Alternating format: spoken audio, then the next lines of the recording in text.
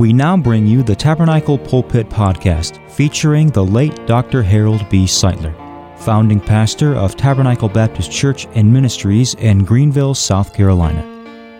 And now, today's edition of the Tabernacle Pulpit Podcast. Your Bible is open, please, to Matthew 22, the Gospel of Matthew, chapter number 22. I begin with verse number 34, and I want to speak to you on the answer of our Lord to the Pharisees when they said, which is the greatest commandment in the law? Now, in Matthew 22, we have several very interesting things that transpire. In the first part of the chapter, we have the parable of the marriage feast, and the man who came into the wedding feast without a garment. And the king said, "Friend, how camest thou in hither, not having a wedding garment?" And he was speechless. And the king commanded the man to be bound hand and foot and cast into outer darkness. And there was weeping and gnashing of teeth.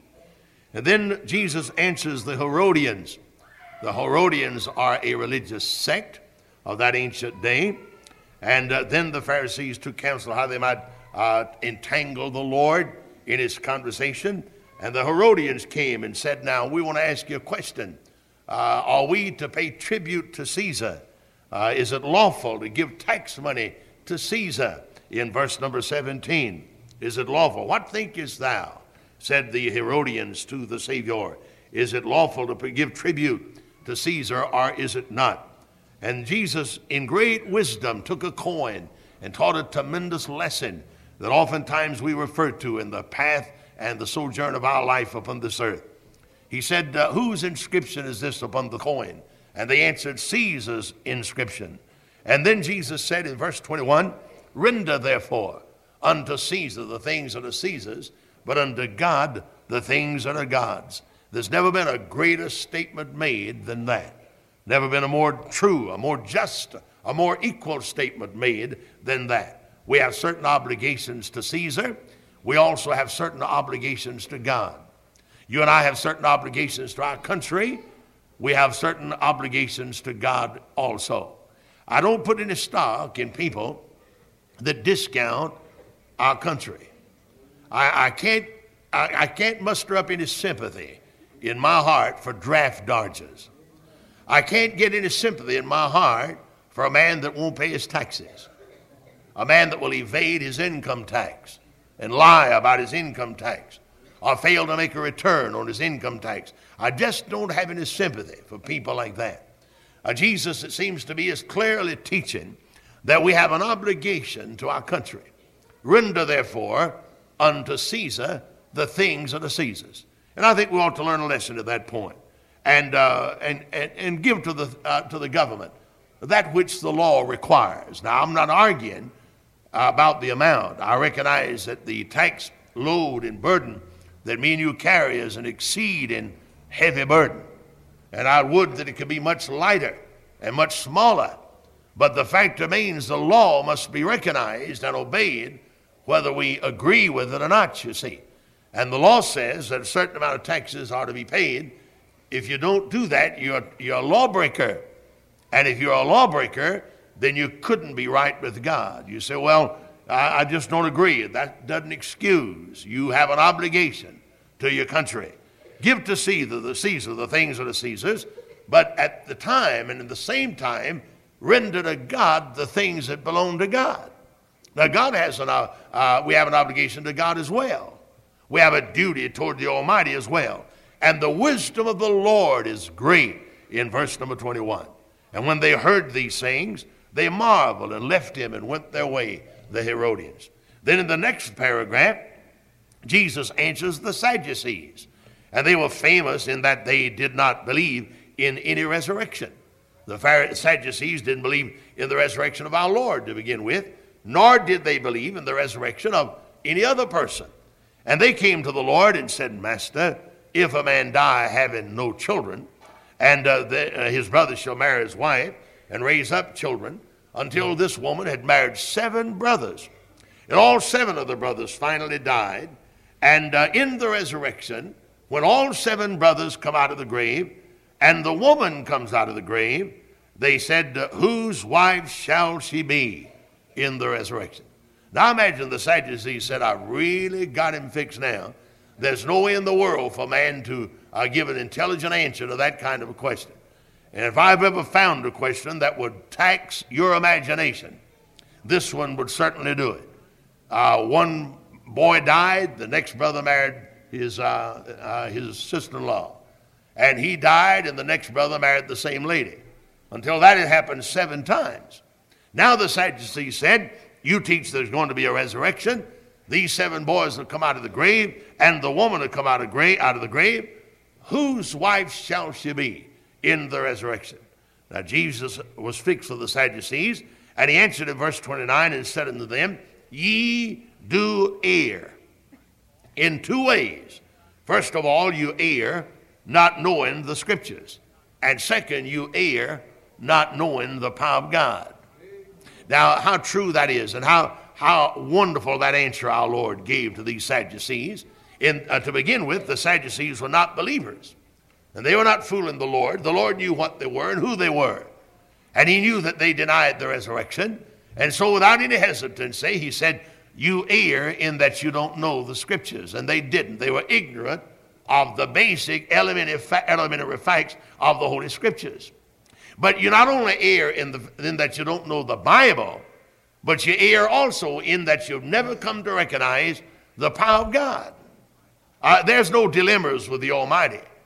Now, the imaginary situation thought up by these Sadducees and advanced by these Sadducees to our Lord is a complex thing. And I doubt if any human being would ever be able to give a full answer to such a complex situation as imagined in this paragraph. And yet Jesus said, with God nothing is impossible. You don't recognize the power of God. And we have people in the world today, just like the Sadducees, who err in that they're scripturally ignorant, and second, in that they know not the power of God. Then Jesus went on to say, in the resurrection, they shall neither marry, nor are given in marriage, but in the resurrection, we are as angels of God in heaven. Now, after the resurrection, the last marriage has been performed. There's no doubt about that.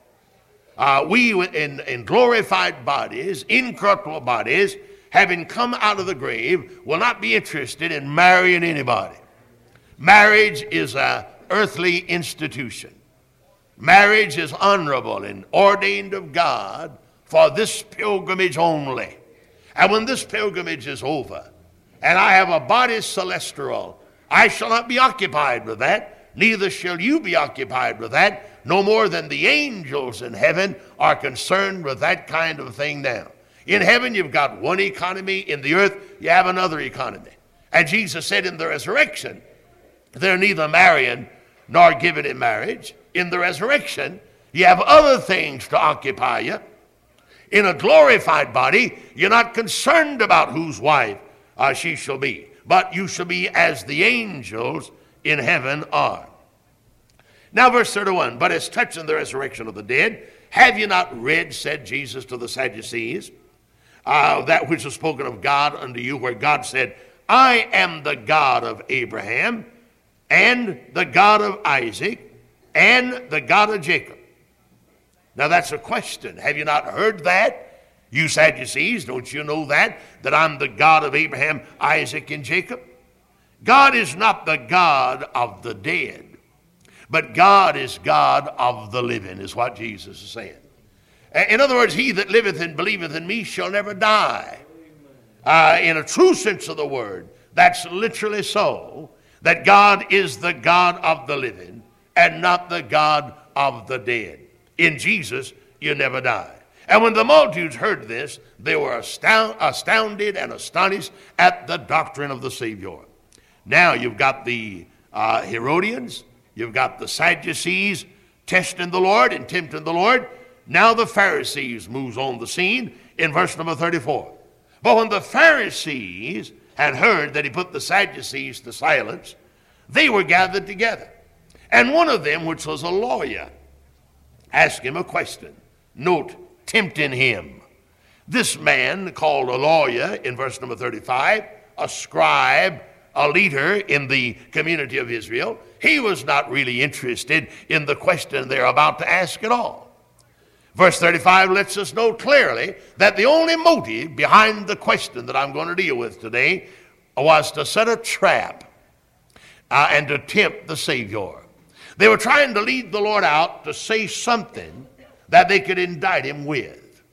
You know, sometimes a man's word can be a terrible thing used against him. We've been reading a great deal about that in the newspapers recently, haven't in the last few days. We've heard a great deal about that. What a man says on record can be used against him. And these Pharisees are doing their best to draw the Lord out for a hasty answer, for some quick reply, for some mistaken reply. How foolish they were to believe that the Savior could ever make a mistake. How foolish they are to believe that the Savior would ever be at loss as to what answer to give. You see, nothing ever occurs to the Lord. He knows all things, the past, the present, and future at one time. And he's never taken by surprise. He doesn't have to scratch his head and reach for an answer. He has the answer. Immediately, instantly, he has the answer. And these Pharisees failed to recognize that about the omniscient Savior. They were thinking that maybe the Lord would make a hasty, unwise answer, as sometimes they did.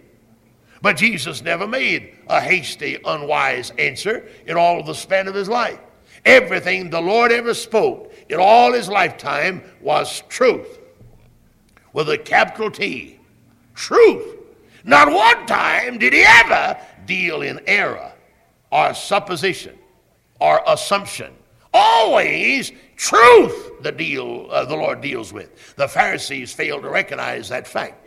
So they sought to tempt the Lord, to get a word out of him that they could indict him with and accuse him with. And that's the only motive behind the question of verse number 36. I would that the question of verse 36 came out of a sincere heart. I'm going to bring the question to you in a moment as if it were from a sincere heart. But we're clearly told in verse 35 that it's not from a sincere heart, and that the only motive behind the question was to tempt the Savior. And so one of these scribes, a lawyer he's called, asked him a question. Now here's the question. Master, which is the great commandment in the law? Now, if he had really wanted to know the answer, all of us would have said, that's a good question. That's a wonderful question. But the only motive behind that question was to entrap the Savior and to indict the Savior because of his answer. But he said, Master, I'm always a little bit leery and suspicious of a man that calls the Lord Master. The title of our Savior in the New Testament is the Lord Jesus Christ. Christ means the anointed Messiah. Jesus means the Savior. Lord means that he's God before whom I bowed my knee and confessed with my tongue that he's my King, my God, my Savior. Now, the proper New Testament title that you and I who are believers ought to use in reference to the Savior is the Lord Jesus Christ. I would not recommend that you only call him Jesus, because he's called that by his enemies in the New Testament. But no enemy of the Lord ever called him the Lord Jesus Christ. No. That's the title you and I ought to employ. But time and again in the New Testament, we find some come in and they say, Master. The rich young ruler. Classic example. And he turned away and went away sorrowful when Jesus said, if thou wouldst live everlastingly, sell what you've got, come and follow me. He would not do that. And he turned and went away sorrowful because he had great possessions. I'm a little bit suspicious of a man that always says, good Lord, good Master. Why don't you use the New Testament terminology? To say the least, the New Testament frowns on calling Jesus Master, because only his enemies did that. And they were not calling him Master because they believed it. They were calling him Master because they resented him and they were trying to indict him. And so this wise scribe and lawyer said, Master, which is the great commandment in the law? Now, most of us know something about the law of God. Most of us, I guess, could quote the Decalogue, 10 commandments. A decalogue, deca means 10, log means word. The 10 words of God, the Decalogue we sometimes call the 10 commandments. Most of us could quote those 10 commandments. We're quite familiar with them. Now, if I were to ask you, which is the great commandment in the law, I might get various answers. If I were to ask a Seventh-day Adventist, which is the great commandment in the law, I'll guarantee which one he'll give you. And it won't be the one that the Lord gave. You can put that down. I'll guarantee the answer that a Seventh-day Adventist would give. The Seventh-day Adventists believe that you and I now have the mark of the beast because we worship on Sunday rather than on Saturday. A lot of bunk, unscriptural bunk as far as I'm concerned. Now, Saturday is the Sabbath day, and I've never said otherwise. But Sunday is the Lord's day, and in the New Testament, the disciples worshiped on the first day rather than on the seventh day. And the Lord came out of the grave on the first day rather than the seventh day. The number 8 in Bible numerology is the number of beginning again, and Sunday is the first day of a brand new week, you see, the 8th day. I'm satisfied. My conscience is as clear to worship on Sunday as a clear conscience can be. And all this talk about the mark of the beast, we that worship on Sunday, is unscriptural and foolish so far as I'm concerned. Now they'd say, remember the Sabbath day to keep it holy. That's the important commandment. That's the great commandment. And then somebody might come up and say, well, I don't know, but maybe the 7th commandment would be the great commandment. Thou shalt not commit adultery. I wouldn't be at all surprised if somebody wouldn't advance that idea. Which is the great commandment in the law? Somebody would say the 7th commandment. And I'd have to concede that this is a commandment thrown to the wind in our day. God have mercy. The loose living, the immoral living that goes on in America today. It almost overwhelms me when I recognize the looseness, when I recognize the immorality, when I read about and see with my eyes the pornography in the newspapers and in magazines and in other places. When I read in the newspaper things that go on, indicating the loose moral state of the American people, I'm amazed in my soul and hurt and grieved in my being at this awful loose perniciousness of the days in which you and I live. The 7th commandment, thou shalt not commit adultery. Well, my friend, that means exactly what it says. A man married to a wife under God is obligated to be faithful to that wife and to keep himself to her and to her only until death shall separate you. And I believe that. I'm old-fashioned enough to believe that. And I think it ought to be obeyed and observed by married people. And more than that, the same thing applies to unmarried people. It's a sad commentary, the looseness among young people in our day, unmarried people in our day. They have the pill, you see. They can take a pill and not worry about any result of their perniciousness. The pill has become a curse in more than one way. And then the abortion laws has added to the dilemma, and young people have the idea now if they get caught, they can have an abortion. And I say to you that abortion is murder. And the same Decalogue says, thou shalt not kill. A doctor that will perform abortion for $100 or $200 or whatever it is a murderer. And he'll meet it at the judgment. I don't care who he is. Now, if a doctor performs abortion because he sincerely believes that it's for the physical well-being of his patient, that's a different thing. If the doctor's honest and sincere and he knows that an abortion must be or his patient's life is in danger, then I can understand that, and certainly that would not be wrong. But to perform an abortion because you got caught is as wicked and as dirty and as violent and as sinful as it can be. It's murder. And I want people to know where I stand. That's one reason I said it. I think our church knows where I stand. I want Greenville to know where I stand about this situation also. Now somebody would say the seventh commandment. Well, I wonder what you would say. Master, which is the great commandment in the law? Now all 10 of them are great, no question about that. You know, our commandment number 9 says, thou shalt not bear false witness. That means you're not to lie. Thou shalt not bear false witness. And I've heard so much Watergate, and somebody's bound to be lying, and I don't know who they are. I don't know that anybody knows for sure who they are. But somebody's bound to be lying. There's somebody high up in our government that's dishonest and liars. And it's a sad commentary. I can't have the confidence in the news media that I want to have. They slant the news, and you don't know whether you're getting the whole facts of the case or not. I've watched it. I listen to the news a great deal in my automobile, and I've watched it. I get one report from one network and a different report from another one, and a different report from the independent stations. I don't know which one to believe.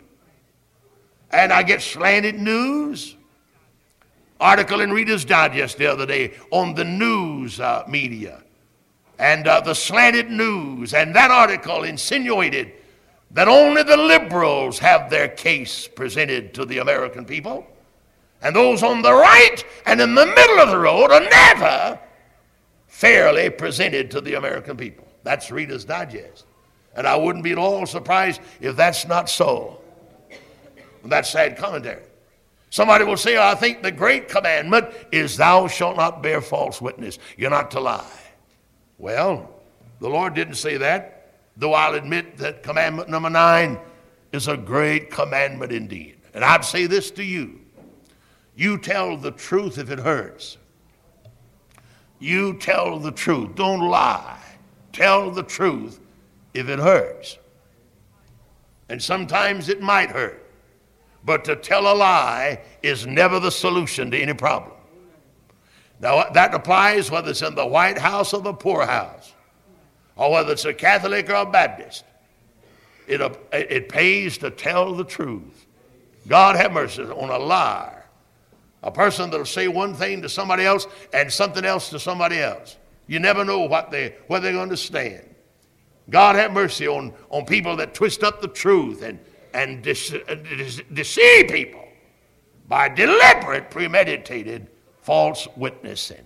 Thou shalt not bear false witness. Well, let's get back to the text. Look at verse 36 again. Master, which is the great commandment in the law? Now here's the answer. Jesus said unto him in verse 37, thou shalt love the Lord thy God with all thy heart and with all thy soul and with all thy mind. This is the first and the great commandment. This is it. Now, regardless of what you think about commandment number 7, or regardless of what you think about commandment number 4, or regardless of what you might think about commandment number 9, this is the great commandment. And I dogmatically say that because my Lord said that. And I have no other choice but to agree with him. In spite of what you might think about any other commandment, here is the great commandment in the law, according to Jesus. And that's the world's greatest authority. Thou shalt love the Lord thy God with all thy heart, with all thy soul, and with all thy mind. Now I want to examine that verse with you. Note it says, thou shalt love the Lord thy God. Now the chief end of man, the chief purpose in the life of man and the existence of man is right at this particular point. That man love the Lord thy God. Now, how much am I to love God? The next clause tells us. I'm to love God in three great areas of my existence. I'm to love God with all my heart. That's the physical man. I'm to love God with all my soul. That's the soul of man. I'm to love God with all my mind. That's the spirit of man. Man, like God, is a trinity. Man is a body, a soul, and a spirit. And only man can love God according to the text in verse number 37. An animal could not qualify because an animal does not have a soul. Now, an animal has a body. An animal has some spirit. An animal has a mind. He has a brain. It's not cultivated or developed like the brain of a human being, but he has a brain. And he has a spirit in relation to that. But the man, of course, is high above the animal kingdom in that particular aspect. But there's one aspect in the physical existence of a man that's peculiar only to man. That is the soul aspect of a man. Now, I'm to love God with all my heart. That's the physical. Sometimes we say we love you with all our heart. Now, we don't literally mean the organ that we call the heart that pumps our blood through our circulatory system. We don't mean that organ. Not at all. Loving somebody with all your heart is a figure of speech. And you mean by that you love that person or love that work or love that institution with all your physical being. With everything you are, physically, you love that person. I'm to love God in the same way with all my heart. My entire physical being is to be devoted unto God. Now, when I think of my physical existence, I think of 250 plus with a capital P. And then I think of 24 hours a day. I can't put any plus on that. Then I think of 3 meals a day. Then I think of some ability physically, some strength that I can use to God. Then I think of my feet that I can walk for God. Then I can think of my ears that I can hear for God. Then I think of my tongue that I can talk for God. Then I think of my brain that I can reason for God. My entire being, my physical being, is to be devoted entirely to the Lord my God. Everything about me is to be devoted to the Lord my God. One time we had a testimony meeting here at Tabernacle, and one of the men of our church stood up to testify, and he said, and I've told this before, but it illustrates what I'm trying to say. He said, I served God full time. A layman. He said, I served God full time, but I have to work 40 hours a week, pay the expenses. I thought that hit it right on the head. I've told that so many times. And how true that is. My whole life is serving God, but I have to work 40 hours a week, pay the expenses. That's incidental. That's not the big thing. Your job's not the big thing. Your 3 meals a day is not the big thing. Your physical body is not the big thing. Your breath is not the big thing. Your job, your occupation, or the money that you're making, the interest that you draw, the houses that you own, and the buildings that you build is not the big thing. The big thing is that I serve God full time with all my heart, my body, every part of my body. And my body is connected with different things, as I've suggested a moment ago. But every bit of that is to be channeled and directed toward the Almighty.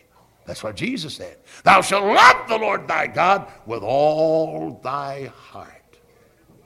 Now you say, well, Brother Harold, if I love God with all my heart, where is there room for my family? Well, don't you worry about that, brother. You take care of the love for God, and you never have loved your family like you'll love them then. The reason some people don't love their families is because they don't love God. But you love God with all your heart, you won't have any trouble loving your wife. And you won't have any trouble loving your children. And you won't have any trouble loving your boss man. You can love a lot of people when you love God all your heart, with all your heart, you see, because your whole body is involved, and everything that touches your body is involved in this commandment, to love God with all my heart. Then the second thing Jesus said in verse 37, I'm to love the Lord my God with all my soul. Now the soul of man is peculiar only to man. No animal has a soul. When a dog dies, his body goes back to the dirt. When any other animal dies, his body goes back to the dirt. But when a man dies, his body goes to the dirt also. But see, man is not like an animal, in that man has a soul. You say, well, where did man get that soul, my friend? He was created with that soul, you see. Somebody says, man is incurably religious. I don't know whether you like that kind of terminology or not, but it's so. Man is incurably religious. The atheists are incurably religious. They wouldn't admit it. The communists are incurably religious. They wouldn't admit it. I heard on the radio, I read in the paper, I believe I read in the paper one day this week, that there's a religious movement going on right now behind the Iron Curtain in China. In Russia. And so the young people are getting revived and getting salvation. And the communists don't know what to do about it. They don't know how to handle it. But I'd like to put them on notice that they won't be able to handle it, brother. No, sir, you can't handle that. And the reason you can't handle that is because God made every man incurably religious. And the fact that he's got a soul makes that a reality. Now, an animal is not incurably religious. In fact, an animal has no capacity for religion, none at all. An animal has no way in the world to communicate with Almighty God. He doesn't have the capability. He doesn't have the compassion. Why, if I believed that an animal had a soul, then I'd have to abstain from eating meat. You just couldn't eat the meat of an animal that could commune with the Almighty, you see. The fact that man has a soul makes man dignified, makes man different, makes man in God's image. An animal has no soul, and an animal's body is made for man. A man's body is made for God. An animal's body is made to go on the table for food. But a human being's body is made to walk on streets of gold in heaven, you see. And I don't hesitate one bit to sit down at a good steak. And my conscience doesn't hurt me one bit in the world. If you have any reservations or doubt about it, I can prove it to you. Brother Melvin said, amen. He knows I am able to prove it. No, but man has a soul. That animal has no capacity to reach God or commune with God. Wouldn't it be a strange day if you saw a cow down in the cow pasture and he had his front feet up on the fence post and his head turned toward the top, toward the skies, and he was mooing and praying and carrying on, telling God how much he thanked him for the grass and so on? No, that cow will keep his head toward the grass and eat the grass until somebody eats the cow. But he'll never thank God for anything. He doesn't have the capacity. He's not made for that purpose. Now, God's not angry toward a cow. God's not angry toward any animal. God knows why he made the animals to begin with. They were made to be servants of men and companions of men and for the gladness of men and food for men. You take a dog. Of course, dog is an unclean meat, but a dog can be a precious companion. Precious companion. I don't especially care for dogs. My wife despises dogs. But Jimmy and Jean have a beautiful collie dog, and they keep the dog in the house at nighttime. And when I drive in at night and look at my house and my wife's in bed asleep, and then I look out to where Jimmy and Jean live with their two kitties, Oh, you can say what you want to, but I find a great deal of comfort in my heart knowing that shepherd dog's in that house. That house may catch on fire, but it won't burn that dog, I'll guarantee you. She'll let somebody know it. Somebody may try to break in, but she'll let somebody know it. A dog can be of a great value to a man. And God made the dog for that purpose only, to help man. A shepherd dog, a shepherd's got his sheep out, and he hadn't got enough feet to keep up with the whole flock of sheep, but he's got a dog, and he can speak, and the dog runs herd on those sheep. The dog can be a great help to man. The animal was made for that purpose, and the only reason the animal was made was to serve man. Now, that's not so with a human being. A human being has a soul, and that soul is that part of you that reaches up to God. And you can commune with God through that soul. That soul is a part of man that makes you religious. And you think about dying. An animal don't think about dying. Well, you can take a sheep and carry a sheep right straight down the line. It'll walk right to the slaughter and not even flinch. They don't think about dying. A human being thinks about grave and thinks about eternity. He thinks about what's going to happen when he dies, thinks about what's going to happen out in the future. He does that because he's got a soul that's related to God. Now, that soul of man is to be used to love God with every bit of the grace you've got to love God. A soul is not to be divided. God will not allow a man to love him with a divided spirit or a divided devotion. I'm to love God with all my soul. And then the third thing Jesus said, I'm to love God with all my mind. That's the spirit of man. The spirit, the brain, my mind is the spirit of man. Now, thou shalt keep him in perfect peace, whose mind is stayed upon Jesus. Whose spirit is what it means. Whose spirit is upon Jesus. Whose thoughts are upon Jesus. My meditation of him shall be sweet, said the psalmist. The man that will meditate. Now, you meditate with your mind, with your brain. And a man that will meditate about Jesus, God will keep him in perfect peace. Now, my mind is to be stayed upon Jesus and stayed upon religion, stayed upon the cross, stayed upon my devotion to God. Oh, but somebody said, preacher, you need some deviation. You'll go crazy if you don't think about anything but religion. You know, I have yet to find the first person that I thought went crazy over religion. I've known people lose their minds, but they don't lose it over religion, not over the religion of Jesus. That's the best way to get your mind. You get saved, you have a sound mind. No, I don't buy this idea that too much thought about Jesus will cause you to become mentally unbalanced. I think you ought to keep your mind stayed on the Bible and stayed on Jesus and stayed on the church. You know what? You folk that come out here and sit and hear me preach every Sunday, during the week you ought to be thinking about me. You ought to be thinking about Brother Aiken. You ought to be thinking about these good singers that sing and bless you. While you're working on the job, you ought to say, thank you, Lord, for Brother Aiken's good song. Thank you for Brother Don Turner's ability to sing. Thank you, Lord, for the Faith Trio. You ought to be saying that. Your mind ought to be on the church. You teach Sunday school class, you ought to be thinking about that Sunday school class almost all the time. You deacons ought to be thinking about this church and our missionaries and our budget and the pastor and the Sunday school superintendents ought to be thinking about the Sunday school all the time. Preacher, that's monopolizing on us. Give me something for myself. My soul, when you love God with all your heart, soul, and mind, there's nothing left for yourself. You become sold out for God. Is that asking too much of you? I don't think so. Jesus gave everything for me and you. I don't think we can do less than to love God with all of our heart and with all of our soul and with all of our mind. At least that's what Jesus said. Keep your mind stayed upon the Lord.